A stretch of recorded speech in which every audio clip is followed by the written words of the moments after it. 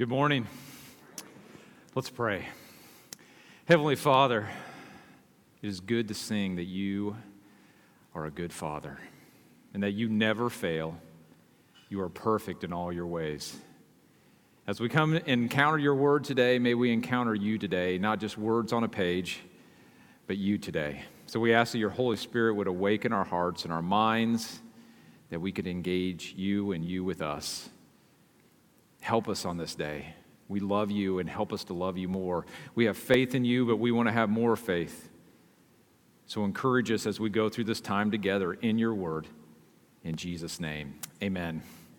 Well, it's good to be here today. My name's Troy Wilson, as Charles said just a little bit ago. I'm the Lee Summit campus pastor, and I got to meet a few new faces today. Don't get here very often. I see some old faces here too, and so it's really my pleasure to be here and preach today. As Charles also mentioned, Jeff just texted a few of us this morning, and he's continues to need your prayers as he's going to be traveling back to Taiwan and then back home very, very soon. And we all look forward to hearing that report. Today, I would like to start off with a few questions. And I'm going to ask just a few questions. And as I do, I want to pause at each one in hopes that the Holy Spirit will encourage us, correct us, inspire us, and even rebuke us if that's necessary.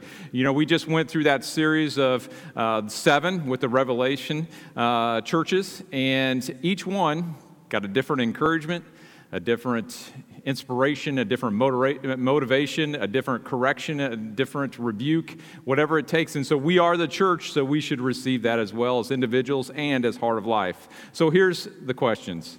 Have we become numb to the needs around us? Have we become deaf to the cries for help that fill our lives? Have we become blind to the suffering that unfolds right before our eyes? Have we become lame and incapable of walking toward the awkward and the outcast? Have we become mute towards our family, friends, and others who desperately need to hear the gospel? Brothers and sisters, we live in a world full of empty promises and false hopes, don't we? We really do. The world can and the world will continue to have gathered together to coordinate good services, to do good things for people who have needs, but without Christ, the effects are only short-term. They're only short-term. That's why I ask these questions. Have we become numb to the needs around us? Have we become deaf to the cries that fill our lives? Have we become blind to the suffering that unfolds right before our eyes? Have we become lame and incapable of walking towards those that are awkward and outcast? Have we become mute to those family, friends, and others that desperately need to hear the gospel? It is only our hope in Jesus Christ that sets us apart as the church of Jesus Christ. He is our Redeemer. He is the author of our faith. He's the Son of God, the Son of Man. It is Jesus Christ that we center everything in our lives around. We know He is the resurrection and the life. No one, I repeat, no one, we know it if we have faith in Him, comes to the Father except through the Son. He's the Alpha, He's the Omega. He's the beginning and the end. And as the church, we need to remain in Christ, don't we?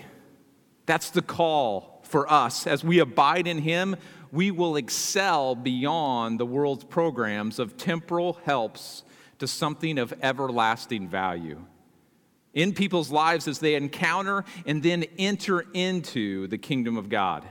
But there's a real temptation for us as the body of Christ. The temptation is this: it is to stay engaged in the mission of God while in relationship with Christ and one another. All those have to come into play, and we must stay engaged. That's why we turn to the Word of God again and again, isn't it? To look at the life example of those that have followed God. And the ultimate example is Jesus Christ. So today we're going to turn to Luke chapter 7, verses 11 through 17. It brings us to one of countless examples that we have in the life of Christ, of Him living out this mission in intimate relationship with the Father and asking others with an invitation to come into that relationship with him. So turn with me. It'll be on the screen as well. Luke chapter 7, verse 11 through 17. I'm reading out the New American Standard Bible. It says this: "Soon afterwards, he went to a city called Nain, and his disciples were going along with him, accompanied by a large crowd. Now as he approached the city of the gate, a dead man was being carried out, the only son of his mother, and she was a widow. And a sizable crowd from the city was with her. When the Lord saw her, he felt compassion for her and said to her, 'Do not weep.' And he came up and touched the coffin, and the bearers came to a halt. And he said, 'Young man, I say to you, arise.' The dead man sat up and began to speak, and Jesus gave him back to his mother. Fear gripped them all, and they began glorifying God, saying, 'A great prophet has risen among us, and God has visited his people.' This report concerning him went out all over Judea and in all the surrounding district." Here's the scripture we're going to encounter today. It begins with the two words, "soon afterwards." So we know we start in the midst of a lot of things that have already happened before this, and a lot of things are going to happen after this. Soon afterwards points to the story right before this. It's the story of a centurion's slave being healed by Jesus. I'd encourage you to take a look, read it this week. Jesus speaks high honor concerning the centurion. He says, "I tell you," Jesus says this about the centurion, "I tell you, I have not found such great faith even in Israel." It's an outstanding encounter with Jesus, and that happens in Capernaum. And so Jesus is going to travel from Capernaum to a village called Nain, and that's where we start. The distance is about 20-some miles. It's about a day's journey. When's the last time you've walked 20-some miles? Not very many of us in this room, right? Take a look at this map. Nain is circled there, isn't it? You see Nain, and this is kind of a close-up of my picture. Maybe I sent the wrong one, but you see the Sea of Galilee? Where's Capernaum? It's all the way up there. That's a long trek, isn't it? You see Nazareth, where Jesus was raised as a child, just about 6 miles away from Nain. So Jesus would have been very familiar with this entire area, wouldn't he? The interesting thing about Nain, it still exists today. It's a very small city, very small village. About 200 people live there. Still has the same name. It's very similar to what it was back in the time of Jesus. And it wasn't a powerful city. It wasn't a city that had fear of people coming and raiding it or stealing from it, because there wasn't a whole lot of people and there wasn't a whole lot of property. So there wasn't even a wall around it. But there was a gate. There was a gate, and the gate would have been where the elders of the city would have gathered together. They would have discussed daily things. They would have interacted with the community of Nain, and they would have made decisions concerning the community. The gate would be like if you're driving the countryside of Missouri and you see this sign. It says the name of the city and the population. One side of my grandparents that lived in a small little town, Sheridan, Missouri, northwest Missouri, 186 people. It's had 180-some people probably for 20, 30, 40 years. Hasn't grown, hasn't shrank. This is what Jesus is seeing when he comes to the gate, indicating this is the town of Nain. It's really interesting here that Jesus goes to the city. This doesn't just happen that he comes along the city. He goes with purpose, doesn't he? He goes from Capernaum to Nain. Long walk, long journey, and he's not alone. His disciples are with him, as they're with him everywhere he goes on this 20-some mile journey. In addition, there's a large crowd. The large crowd at this point had to be miracle seekers, people who were curious, people who were skeptics, unbelievers, and some people on the very verge of putting their trust in Jesus as the Son of God. Jesus had been casting out demons. He'd been healing all diseases. You can imagine the crowd was getting larger and larger and larger. We see numbers a few times of how large these crowds were. They were thousands. Now, we're not necessarily told that there's thousands here, but very well there's hundreds, if not thousands, of people following him on this day journey. interesting. You can get a feel. Just imagine it. They're walking towards this gate. The noise of the crowd, the smells of the crowd, the anticipation of the crowd. Is Jesus going to do something? Why have we walked this far? The worries of some. I'm exhausted. I need something to eat. I need a place to rest. We have to find a place to stay tonight in this small little town of Nain. And yet, they approach the city gate, and there's people leaving the city gate. Jesus, his disciples, and crowd must have got really, really quiet because a dead man is being carried out of the city. Now, it's interesting here. We're not going to get into the details, but most likely this man died that morning. Even when Jesus was starting to go to Nain, that man had died because they did funerals really, really quick back then. They didn't wait days, if not a week. They got it done on the same day. And so they have gathered together everything they would need for a funeral. They have gathered professional wailers. They have gathered at least a few flute players. They have gathered someone to bang some cymbals. Why did they do this? Because this is how they mourned. It was a discord of loud, painful sounds coming out of this group around this death. And amazingly, as you look at this, there is a large crowd. That wouldn't have been typical in a small town, but the word tells us that this was the only son of his mother. Jeremiah 6:26 says this, "Cry," he's speaking to the Israelites, "cry, mourn as for an only son, as lamentation most bitter." There was nothing more tragic, more painful, more grieving than losing an only son in that time. Equally painful. But there was something that was drastically even more painful to know that this was a widow who'd already lost her husband, her protector, her caretaker, and now she's lost her son and leaving her no one to mourn with.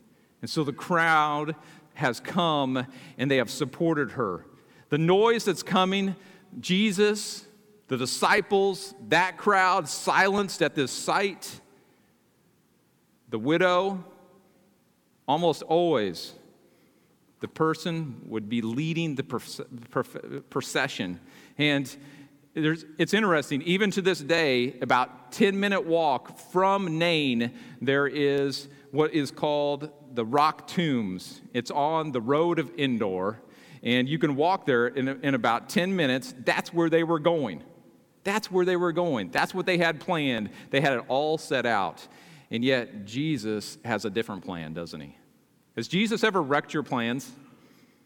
Oh, man, sometimes that's great, and sometimes it's frustrating. This is going to be awesome, isn't it? We already read the story, but what's coming is amazing. In Proverbs 16:9, it says, "A man's heart plans his ways, but the Lord directs his steps." So the whole story pivots here. Something happens. Jesus is leading his group of hundreds, maybe thousands. The widow is leading her dead son, who have people carrying him, most likely not in a coffin, but in a stretcher, a large crowd around her. And Jesus looks at her. He looks at her. He sees her in her deep grief and hopelessness. This is where it begins. Jesus connects eye to eye with the widow. It's an eye contact that words can't completely express. He's not afraid of the widow's grief. He's not afraid of the loud cymbals, the discord in the air. He's not afraid of it all. You know, recently I was at a funeral with my wife and my 12-year-old daughter, Isabella. And this was of a wonderful woman of God who had been struggling with cancer for about 11 years. 11 years ago, she was given the diagnosis of a certain type of cancer. And she was told she has 3 to 6 months to live, and she lived almost 11 years. And it has been a beautiful picture in her life of how God moved through her life, but it was also beautiful for us to see how it affected our 12-year-old daughter. Because I would say almost every single night she prayed for Kierce. That was her name. Every single night. Amazing. I'm thankful for Kierce. Thankful for God doing that in my little girl. But as we sat there and we began to hear the recounting of God's faithfulness through Kierce's life, I turned to look at my daughter Isabella. I just turned to look at her as she was looking forward.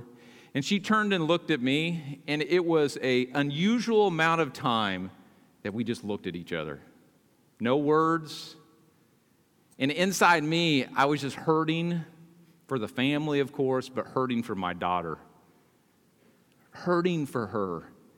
And she looked at me, I looked at her, and words can't express how I wanted to make everything right. I wanted to make her feel completely better. I want even now to protect my little girl from all the troubles in this world, but we can't do that, can we? But I can assure her that I'm with her in her pain. That's what's going on here as Jesus connects eye to eye with the widow. He sees her. And this is followed up by an amazing phrase. He felt compassion for her. It follows with, and he said to her, "Do not weep." Can you imagine the crowds now? Everyone is silent. Everyone is silent. They want to hear what is being exchanged between Jesus and the widow. Anybody but Jesus says this, it is completely offensive. Completely offensive, rude, disrespectful. It would be nothing to basically say, those two big guys, come and tackle this guy, drag him out. We're not going to have any of that. But this is Jesus, and when the bread of life says something, something's around the corner, isn't it? So I want to take a trek back. When he felt compassion for her, something is getting ready to be stirred up. The Greek word here is a very weird word. I think they're going to put it up here. It's splachnizomai. Can you believe that? That took me a while to pronounce. Splachnizomai. It means moved with compassion. It's only used a handful of times in Scripture, and it's only used in Matthew, Mark, and Luke, and it's only used by Jesus. It's a feeling in your gut that stirs you to the core, your inmost being. It's an emotion, it's a churning in your stomach. It makes your heart beat fast, your heart stop. The world stops because you are moved to the core.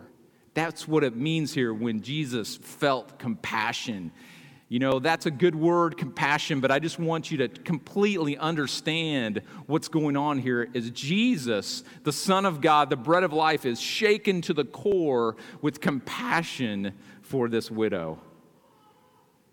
That's how the Jews would explain what's going on here. It mirrors exactly who the God of Israel is in the entire Old Testament. He is a God of compassion, the God of Abraham, Isaac, and Jacob, the Creator, the Redeemer, the God and Father of our Lord Jesus Christ. He is a God of compassion, and here Jesus perfectly displays this attribute. I want to share just a couple places that Jesus uses this word. The first one is, you've heard the story, Luke chapter 10, verse 30.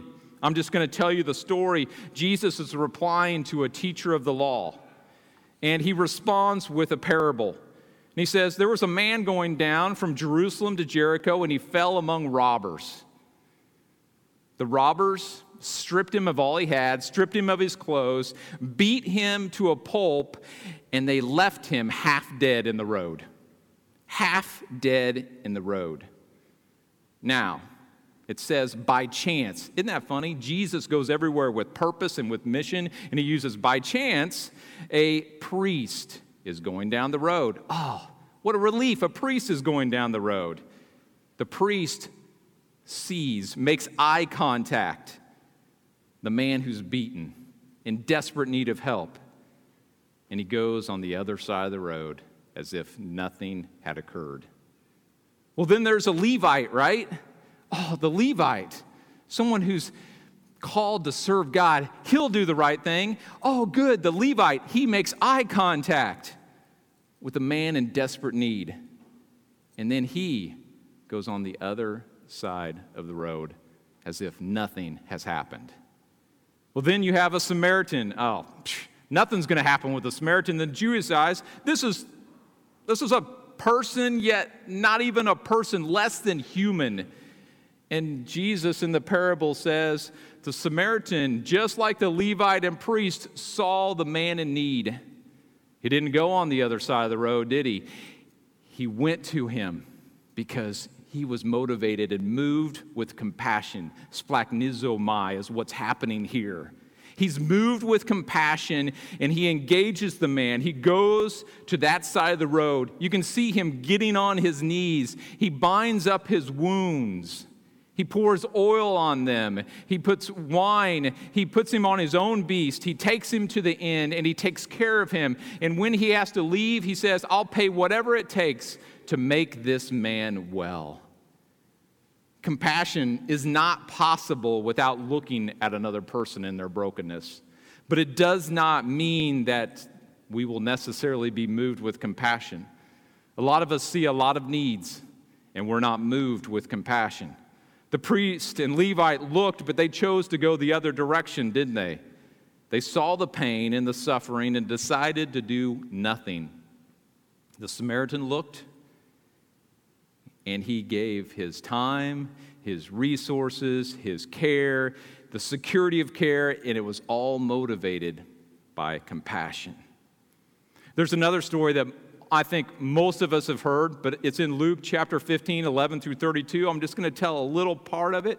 And Jesus is telling another parable in response to Pharisees, scribes, tax collectors, and sinners. And here they are, he's getting ready to say, and he says, there's a man with 2 sons. You guys know where I'm going, don't you? There's a man with 2 sons. The younger one, really a despicable, dishonorable, disrespectful, wicked son, comes to his father and says, give me what is due. You're dead to me, Dad. You're dead to me. Pretend you are dead and give me my half of the inheritance, and I want it now. It's amazing. The father in this parable divides the estate and gives it to this wicked son. And after some time, the wicked son goes off to a distant country because he wants nothing to do with his family. How heartbreaking for the father. How heartbreaking for the father. And as he goes, he squanders his wealth in prostitution, in partying, in debauchery, whatever your imagination can take you, he dived into if it was wickedness. And eventually a famine hit the land. A famine hit the land, and he had absolutely nothing left. So he hires himself out to someone in that land who have him, a Jewish boy, feeding pigs. And as he's feeding pigs, he begins to hunger for the food that he is giving the pigs. You guys know the story. And finally, he comes to his senses, doesn't he? He said, there's servants in my father's household that have more than enough to eat, and here I am. I will go to my father. I will repent and say, I've sinned against heaven and against you, Father. I don't deserve to come back as a son, but take me back as a servant. And so he heads back. The beautiful picture we have here is the father is looking for his son. He wants to make eye contact, doesn't he? He's looking and he sees his son afar off. He sees him. He makes eye contact. And what's the father do? He runs. He doesn't care about his honor, his respect in the community or anything like that. He runs with all his heart because he's been yearning to connect with his son. His son goes through the spiel. I've sinned against you, Father. I've sinned against heaven. Please take me back. Please take me back as a servant. The father almost seems to ignore the servant part. He hugs him. He kisses him. Why? Because the words there again, splagizomai, filled with compassion for him. He throws his arms around him. He kisses him. And then he begins to just restore him. Can you imagine this picture?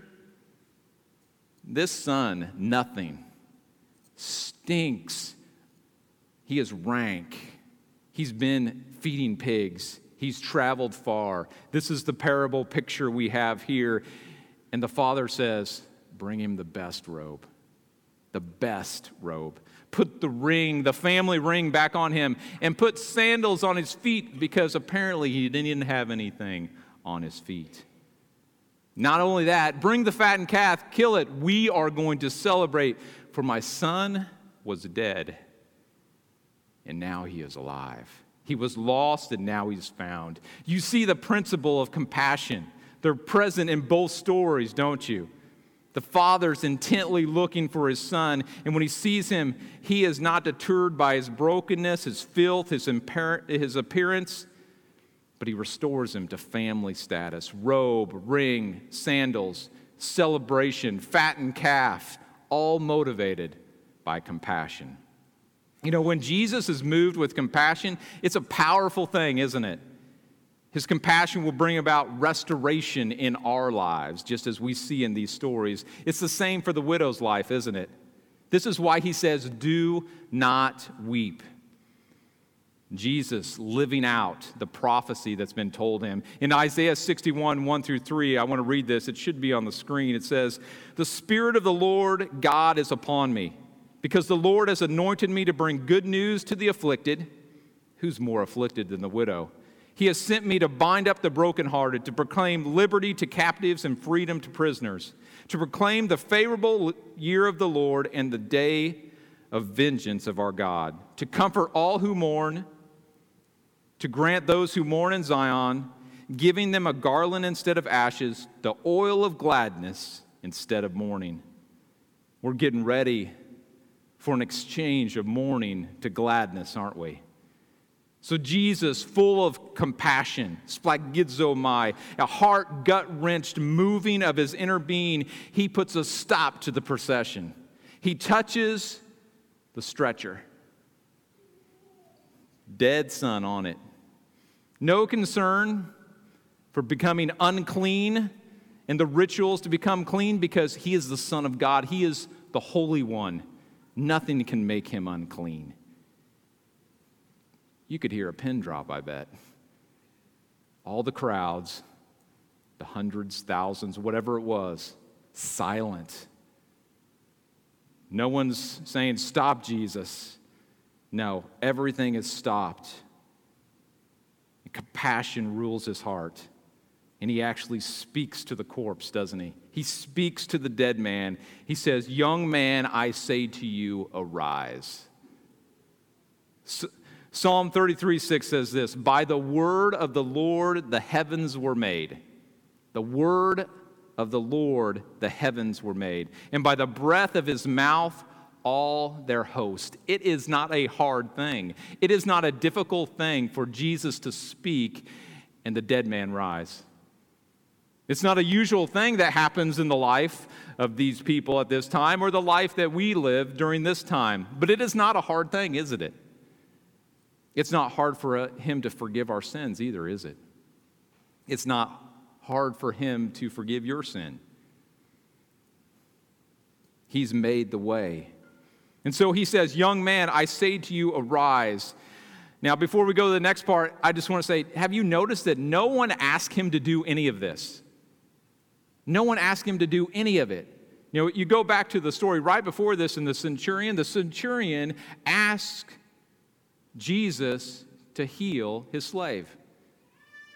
And if you look at Scripture, you see a lot of both going on where people request a healing, request help, and that's what we should be doing. But Jesus actually doesn't need our faith to do what he wants to do.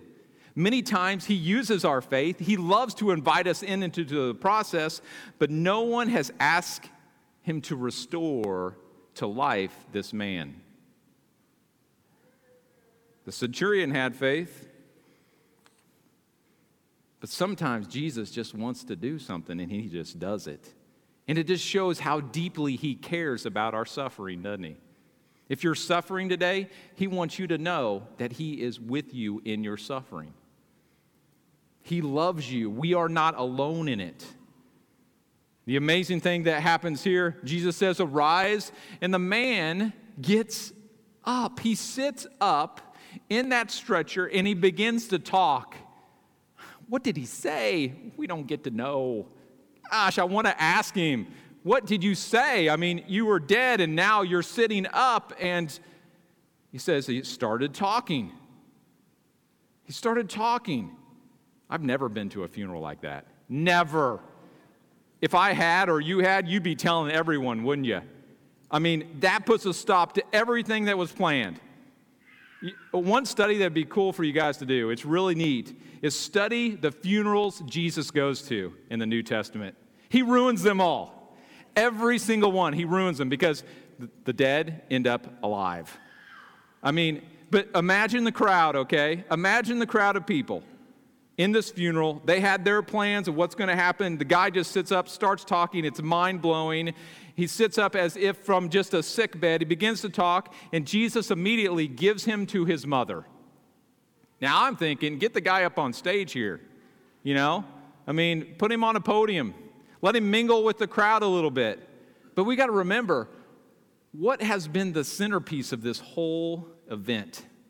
The centerpiece has been Jesus engaging the widow, moved with compassion for the widow, doing something practical and life-changing for the widow. She had lost everything, no one to care for her anymore. More than likely, she would have to go to a life of begging after this. Very hard to be a productive part of the community after this, because it's how she was viewed without having a husband or a son to care for her. And so Jesus immediately gives the dead son, who is alive now, to the widow. We know that Christ, he changes everything, doesn't he? He changes everything for us. He makes us who were dead alive. No longer do we have to do it like we used to. We have a new way of living things. When we trust Christ, we are made into a new creation, not a better version of ourselves. We put the old away and continue to put on the new. But here you have, when compassion comes into play, it changes how everything happens in life for this widow and for this dead son, for the community, how they're going to see everything, doesn't it? So what's the communities, the crowds? We think we have the widow, we got the funeral crowd, we got the crowd following Jesus, we have Jesus' disciples. Fear gripped them all of them. Why are they afraid? Why isn't the first thing they do is rejoice? Why are they in such terror? Why are they traumatized? Why are their senses just upside down? Well, we can imagine, can't we? We can imagine that the presence of God is here. He's just done something we've never seen before. And whenever God appears in Scripture, you have this holy kind of fear. And many times people say, are we going to die? Are we going to die? Or we're so afraid we have no words. Or it says, we stood there like dead men. It's to the presence of God. There is a holy terror. There's a holy traumatizing that happens because we are sinful and God is perfectly, completely holy. Yet out of that holy terror and traumatizing, they glorify him and they praise him, don't they? They glorify him and praise him. And they say just a couple things. They say, the first thing they say, he has sent them a great prophet. The second thing they say, God has looked with favor and visited his people. Two good things, right? God has sent them a great prophet. It is true, Jesus is a great prophet. He is the greatest prophet. He is the one that fulfills all prophecy in Scripture. It is true, but it's really not enough, is it? There's religions all over the world that will say Jesus was a great teacher and a great prophet. Then they say, God has looked with favor and visited his people. That doesn't even completely get it right, because they didn't even really know that the incarnate Son of God was right there in their midst. Jesus is the greatest of teachers. He is the greatest prophet, but he is so much more, isn't he? He is the Son of God. He is the Son of man. Listen to this. In 1 John 5:11, it says, "This is the testimony. God has given us eternal life, and this life is in his Son. Whoever has the Son has life. Whoever does not have the Son does not have life." Jesus makes it very clear, doesn't he? If you have him, you have life. If you don't, you don't have life. Jesus is the ultimate example of God's willingness to see, hear, smell, taste, feel, fully experience the brokenness of others, isn't he? And he's calling us to the same. It's all motivated from compassion, a willingness to look and engage in people's eyes, a willingness to be moved with compassion, and then a willingness to go full circle and give our time, our strength, our resources, our encouragement, and our prayers. That's why I started with, have we become numb to the needs around us? Have we become deaf to the cries for help that fill our lives? Have we become blind to the suffering that unfolds right before our eyes? Have we become lame and incapable of walking towards the awkward and outcast? Have we become mute to our family, friends, and others who desperately need to hear the gospel? You know, we're getting ready to sing this last song, and as the worship team comes up, I just want to read some of the lyrics. And I would hope that this would be our prayer for some of us. It says this: "Your eyes are on the lowly, though others look away. Your feet run to the broken, your hands are quick to save. Make us like you, Lord. You walk with the forgotten and offer them a home, adopting the unwanted, calling them your own. Make us like you, Lord. Oh, give us your heart. Oh, give us your heart. Let the light of heaven shine as we step into the dark. Oh, give us your heart. Oh, give us your heart, all to see the kingdom of God and death depart." We want to engage with compassion the community around us, don't we? So I'd encourage you for this song to be your prayer. Do it with your hands up, your head bowed, on your knees, standing, singing, however you want to do it, however the Lord leads you to do it, but in hopes that he would answer our prayer. Because in so many ways, Heart of Life isn't numb, isn't blind, isn't deaf, isn't incapable of walking. We're walking, but there's things that we've turned away from and had an opportunity to engage with. And I know God wants to increase our capacity to be part of what he's doing throughout this world. For those of you that are broken today, I'd encourage you. We'll be here to pray with you during the song and even afterwards for a little bit, so we can look you in the eye. We can share hope and encouragement and hopefully some of the compassion that God has for us as his people. But for those of you, as we sing this song, that have never trusted in the Lord Jesus Christ to lead your life for salvation, for redemption, we encourage you to come. We'd love to walk you through into coming into his family. Let's stand and let's sing.